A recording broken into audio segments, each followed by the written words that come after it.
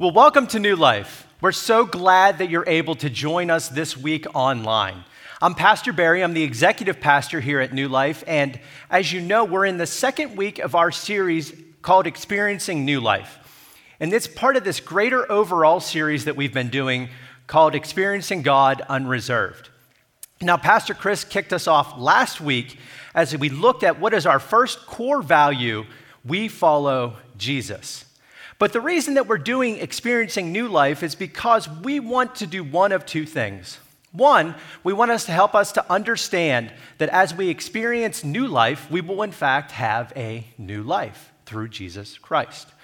But also, we want to experience New Life Christian Ministries.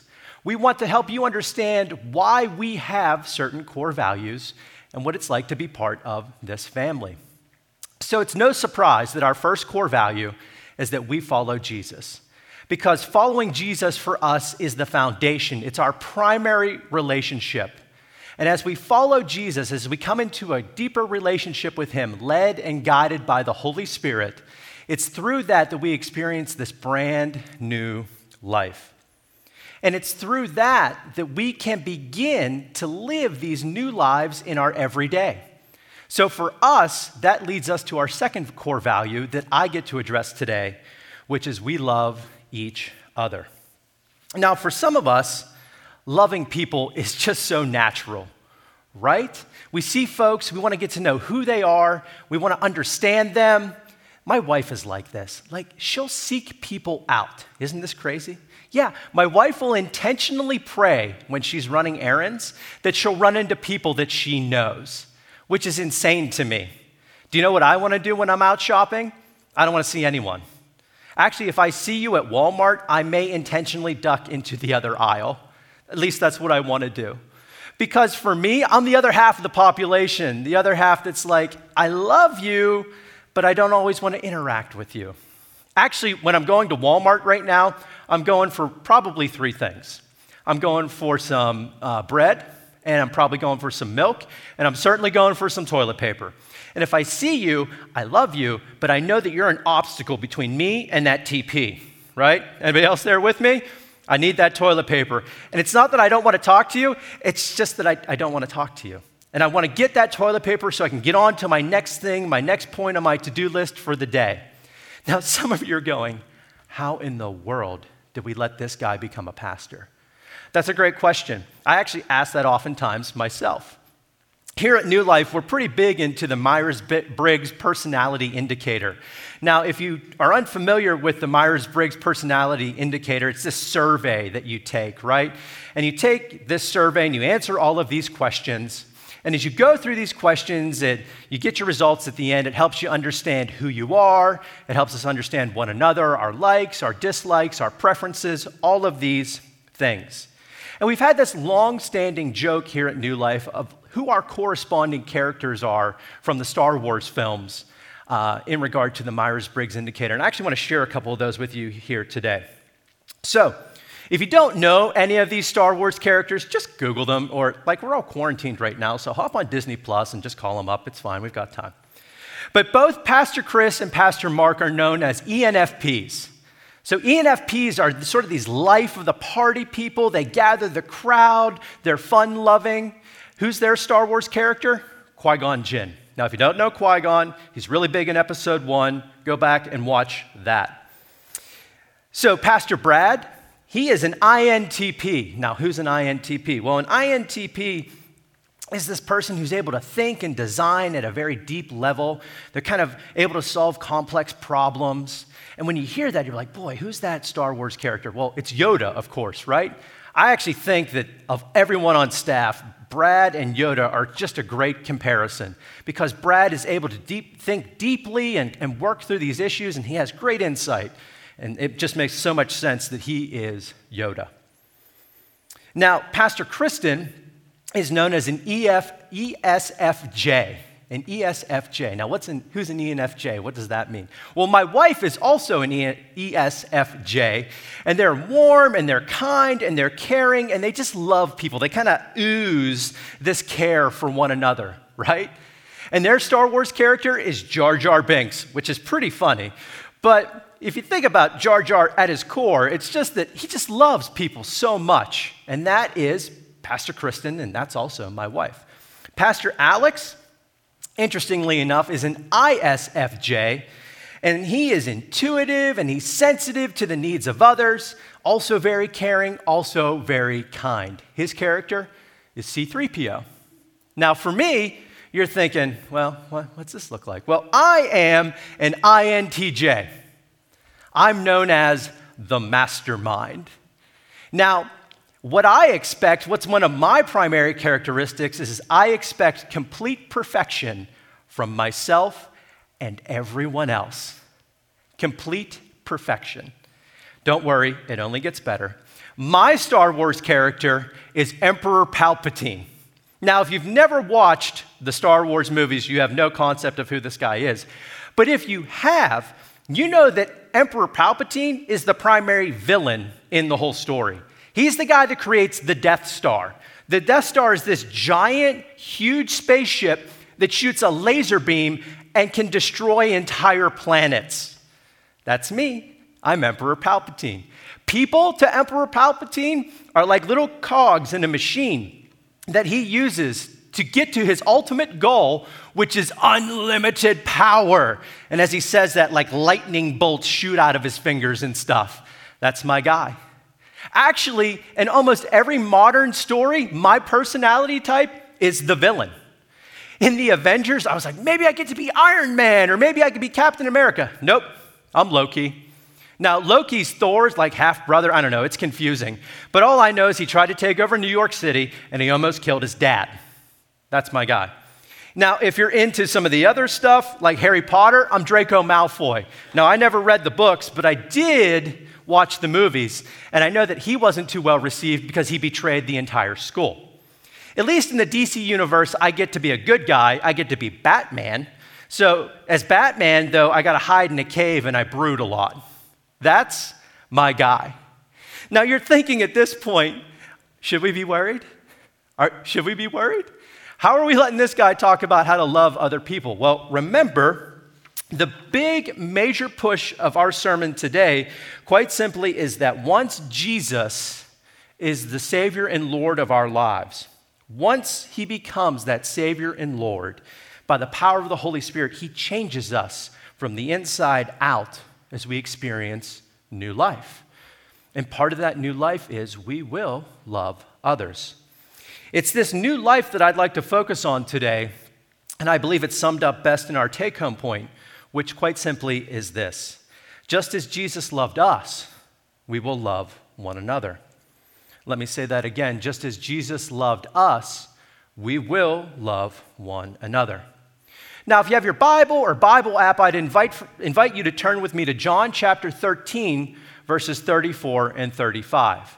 Now, throughout the sermon today, we're actually going to be looking at all of John chapter 13 in bits and pieces, but our primary text will be John chapter 13, verses 34 and 35.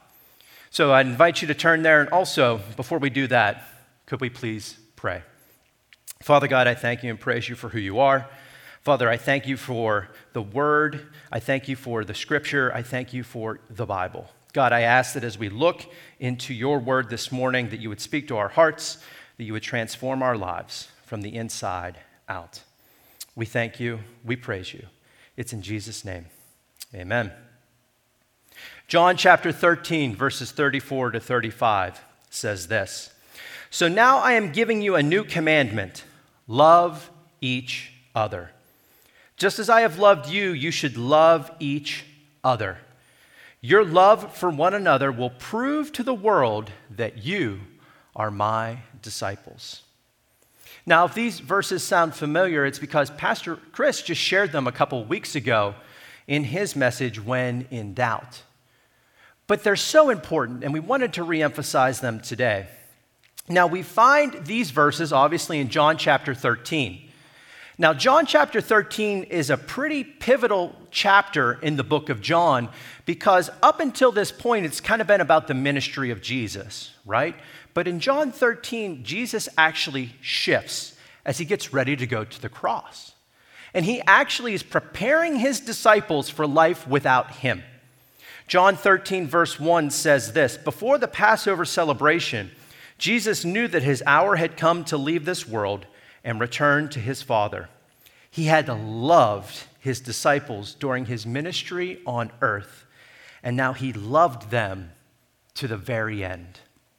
Those are some powerful words. He loved them to the very end. It should be worth our while then, right, to see how, in fact, Jesus did love his disciples to the very end. Now, each of the Gospels has a record of the Passover meal. Matthew, Mark, Luke, John all have a record of the Passover meal. But John has a couple of extra points that I'd actually like for us to look at today. The first thing that he has that none of the other Gospels have is a record of Jesus and an action that he does. He washed his disciples' feet. Yeah, Jesus actually washed his disciples' feet. Many of you perhaps have heard this before, and for some of you, you're like, wait a minute, he did what? Yeah, right before the Passover, right before this big meal, Jesus wraps a towel around himself and washes his disciples' feet. Now, washing of feet wouldn't have been an extraordinary practice. It was something that was done almost all the time. Because in those days, roads were dusty, they were dirty, and people wore sandals. So as you walked about, your feet just became filthy. The only place that I actually have an idea of what this looks like is when we travel through Southeast Asia, because everyone in Southeast Asia wears flip-flops. Even in the summer here in Western Pennsylvania, some folks will wear flip-flops, but typically if you're a man in Western Pennsylvania, you got to put socks on, right? Got to be fashionable. But in Asia, everybody wears flip-flops, and you just see people walking around in flip-flops. And even if the roads are clean and paved, it only takes a couple of hours before your feet are just grimy and filthy. And to wash the feet in those days was a pretty low job. Actually, if you were a servant or a slave, this was like, you're the new guy, you're the low guy on the totem pole. You get this terrible job. You get to go wash the feet. But Jesus does it. And we're thinking, why in the world would Jesus do this? So he puts that towel around his waist. He bends down. It begins to clean the filth off the feet of his disciples. As he finishes, he actually says these words: "I have given you an example to follow. Do as I have done to you." I have given you an example to follow. Do as I have done to you. Remember, Jesus would love them to the end. And in the midst of that, he says, do as I have done to you. As we track through chapter 13, Jesus would actually predict that he would be betrayed by Judas, that he would be denied by Peter. And within the next couple of hours, not only would he be betrayed by a close friend, and denied by one of his dearest friends, he would be abandoned by everyone. Jesus knew that, even as he was bending to wash their feet. Think about that for a moment. He knew what was going to happen, and yet he bent and he washed their feet, and he said, do as I have done to you. Talk about a bad day. And on top of that, he was going to be crucified, right? He was going to be buried. And then he would go and offer himself as a sacrifice for the sins of all humanity. And in the midst of that, he says the words that we find in verse 34, I am giving you a new commandment, love each other. Just as I have loved you, you should love each other. Now, if you're like me, you're kind of simultaneously moved by the gravity of the situation, and also you're asking sort of an obvious question. What's the old commandment, right? But you can almost feel the tension in the room. Jesus is saying about love. He knows this stuff that the other guys don't. He's washing their feet. They're sitting down for a meal, and he's like, you need to love each other, and I'm going to give you this new commandment about how you're supposed to do it. But what's the old one? In the Gospels, we have record of Jesus actually being asked which commandment was the greatest. In Matthew chapter 22, verses 36 through 40, we find, Jesus replied, "You must love the Lord your God with all your heart, all your soul, and all your mind. This is the first and greatest commandment. A second is equally important. Love your neighbor as yourself. The entire law and all the demands of the prophets are based on these two commandments." So Jesus takes the entirety of the Old Testament law and sums it up in what are actually two key relationships, right? The first, love the Lord your God with everything, all your heart, soul, mind, strength, some translations say. And we actually referenced that last week, right? Pastor Chris, when he talked about our relationship with God, following Jesus. We follow Jesus. That is the first and primary command. But the second is the relationship that we have with each other, right? Love our neighbor as ourselves. Now, as I was doing some research, I came across some writings by some scholars, and they said, listen, that love your neighbor as yourself, that's the old commandment that Jesus is referencing here. Now, Jesus didn't state a new commandment to contradict the old one. He never does that. Rather, he states this new commandment to fulfill the old one, and usually he makes it harder, right? We've seen that repeatedly throughout the New Testament. And we actually saw it really poignantly when we went through the Sermon on the Mount last year, spring and summer of 2019. If you weren't around for the Sermon on the Mount series, my gosh, please go back and watch those. Because what Jesus would do is he would say, "You've heard it said," an Old Testament command, "but instead I say," and he would give this new command, and the new command is always harder. So what's the new command look like? Well, I found this quote, and I think it's very helpful, and I want to share it with you today. Quite simply, it says this: "But to love others not because we like them or are bound to them by family, social, or national ties, nor because they happen geographically or in some other way to be our neighbors," right? So we're not loving them because of all of those things, because they're neighbors or they're friends. No. We love them, it goes on, but solely because they are fellow sinners redeemed by Christ. This is indeed obedience to a new command. We love people because they're people redeemed by Jesus. For it is new not only in the sphere of its exercise and in the motive which inspires it, but also in the degree of self-sacrifice it evokes. That's a little wordy, but he cleans it up when he says, "Whereas the Old Testament demanded that people should love their neighbors as themselves, the new law, the new commandment, is that they should love their brothers and sisters better than themselves and die for their friends." Wow. We can all see the transition, right? We love above ourselves for the benefit of someone else. Now that's love. In all the other Gospels, the narrative goes right from this Passover meal to Jesus' arrest. Matthew, Mark, Luke, they all just go right from the Passover to the Garden of Gethsemane, and Jesus is arrested. But John doesn't do that. John is actually called the apostle of love, and you can really see that in chapter 13, and then you see it begin to weave through 14, 15, 16, and 17. All of these chapters, we don't have record of them anywhere else other than the book of John, and they are pure gold.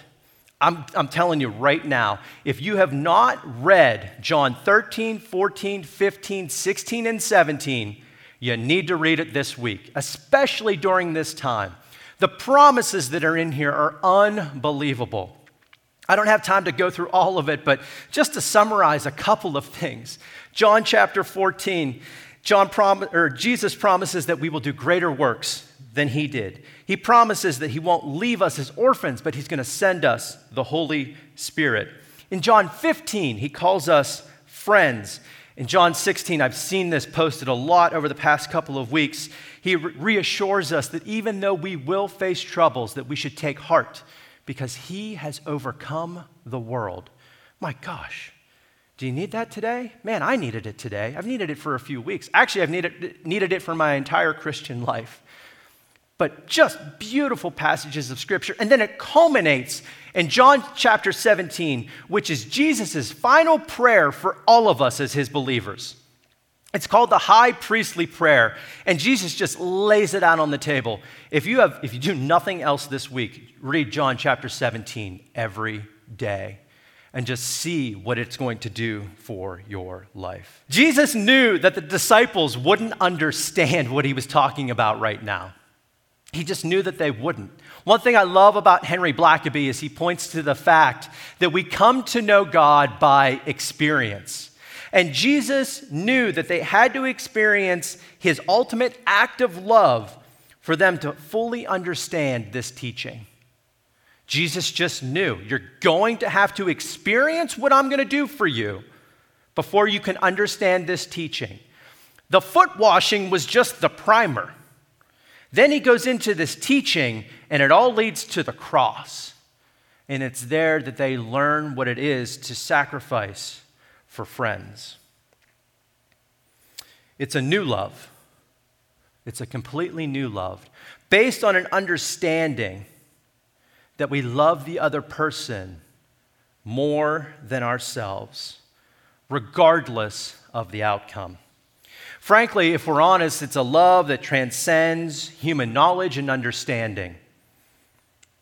It's beyond what we can even comprehend. The world had never seen anything like it. And in verse 35, I should say, Jesus caps it when he says, "Your love for one another will prove to the world that you are my disciples." He says definitively that as we love one another, it will prove to the world that we are his disciples. How's that going to do? How is that possible? What does that look like? Well, in Luke chapter 10, Jesus tells the parable of the Good Samaritan. What does it look like to love one's neighbor greater than oneself for nothing in return? If you're not familiar with the parable of the Great Samaritan, the general story goes something like this. A man was walking on a road, encountered a bunch of robbers. They robbed him, they beat him, they left him for dead on the side of the road. He looked like he was dead. Because we know that because two high prominent Jewish officials walked by, a priest and a teacher, and they went, "I'm not touching that guy," and they walked on by. And then a Samaritan walked by. Now the Samaritans were a group of people that the Jews absolutely hated. He was an enemy. But he was moved by compassion, right? And he sees this man, he picks him up, dresses his wounds, takes care of him, loads him on his donkey, takes him to an inn, pays the innkeeper, and says, "Listen, take care of this guy, and if his bill exceeds what I've given you, I'll pay you the extra when I come back through." And Jesus said, "That's a neighbor. That's love." He instructed us to do likewise. Now, if this kind of love sounds impossible, it's because it is under our own human effort. Our natural reaction is to run from these situations. Like human preservation kicks in, right? Especially if that person's an enemy. I don't care who we are. Some of us have a capacity to care for people that is just greater than most. But inevitably, all of us will hit a wall. For some of us, that wall is down the road. For some of us, it's a couple of feet. But eventually, we all hit walls where we go, "I can't care for these people anymore. How do I love them?" We love them with a supernatural power that's beyond our own. Sometimes we also care for folks, and I'm guilty of this, or we love folks because of what we can get, what they can do for us. And heaven forbid, they fall short of our expectation.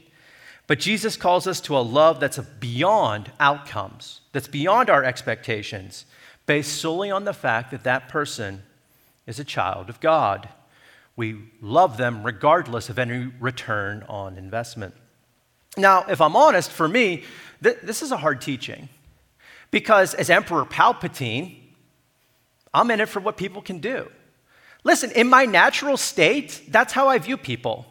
My wife actually read through the sermon and said, "That sounds diabolical." I said, "Yeah, but that's actually how I feel in my natural state." Now, here's the great thing. We know that in light of Scripture, sometimes our feelings are wrong, right? We know in the light of Scripture, sometimes our feelings are wrong. And sometimes how I feel about people is wrong. Even though that's my natural bent, that's my natural inclination, it's wrong. Thankfully, because of the work of Jesus through the power of the Holy Spirit in my life, I'm able to see that this is a flaw and respond with the Spirit's supernatural love on my best days. Sometimes on my worst days, I still slip into Emperor Palpatine, but I know that that's not the way that it should be. Because, remember, as Jesus loved us, we will love one another. And here's the great thing. As we love one another, the world will know that we are his disciples. Now, why is that a big deal? Right? The world's aware that we're his disciples. What's the big deal? What's the point? One thing I love about Jesus is he never leaves us hanging on the how or the practical implication. He always helps us to tie it in. Now, here's the thing. It's simple, but it is not easy. We say that often here at New Life. And Jesus shows us again what that looks like. In John 17, 20 to 23, he says this, I am praying not only for these disciples meaning the 12, actually soon to be the 11, but those are the disciples that he's praying for. I'm praying not only for these disciples, but also for all who will ever believe in me through their message. All. You, me, and everyone who's yet to come who will believe in Jesus. Jesus is praying for all.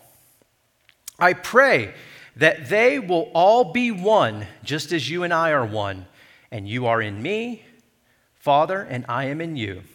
And may they be in us. So why? So that the world will believe you sent me. I have given them the glory you gave me, so they may be one as we are one. I am in them and you are in me.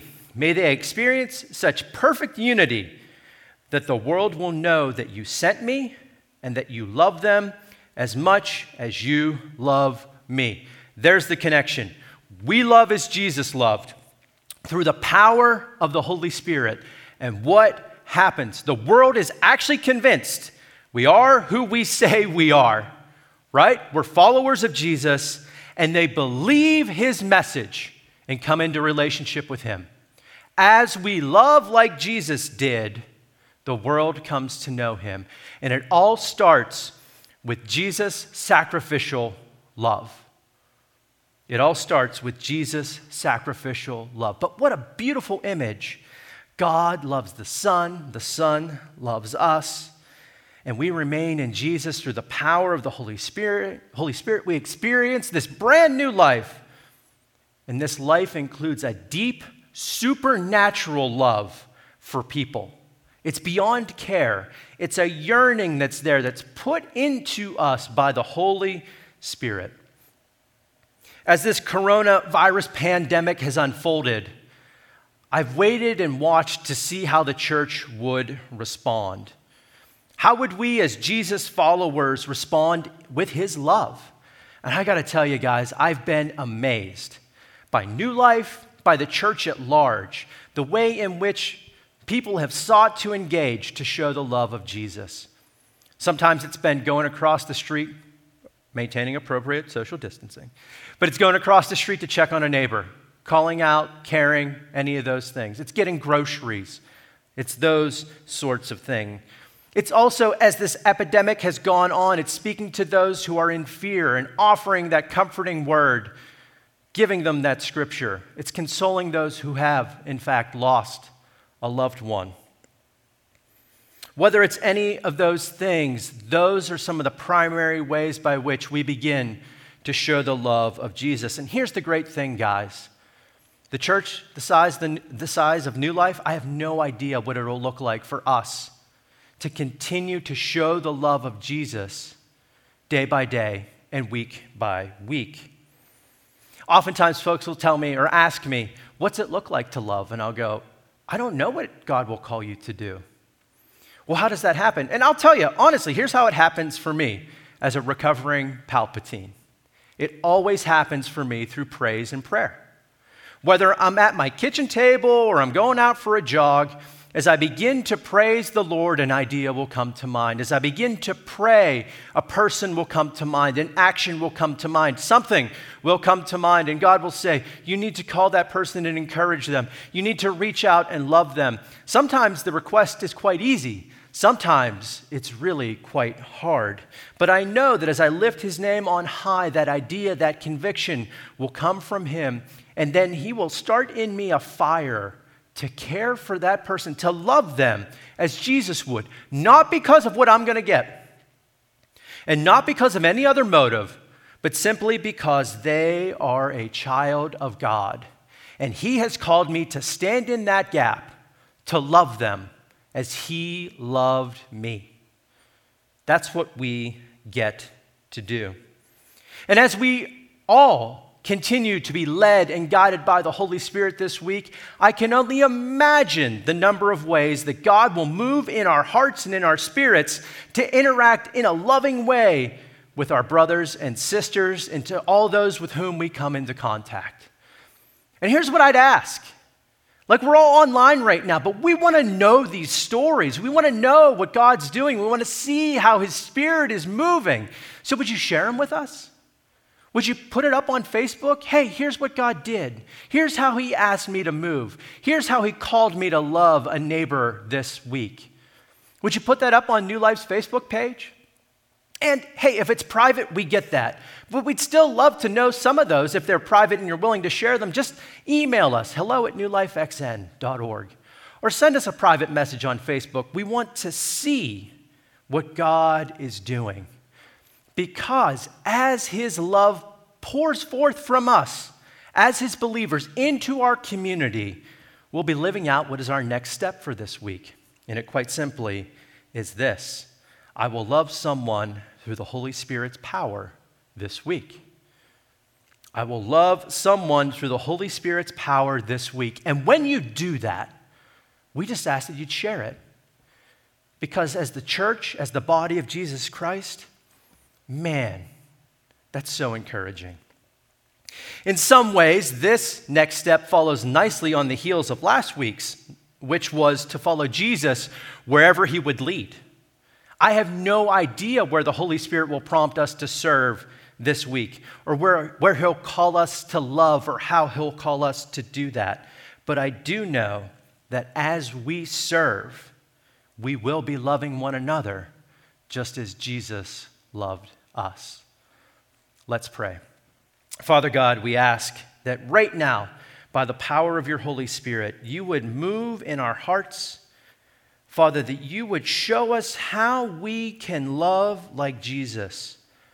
Father, I ask that you would bring people to mind, ideas, whatever it may be, that through the power of your Holy Spirit, you would speak to us, so that, Father, we can go out, that we can love as you did. And so, ultimately, Father, this love isn't for us.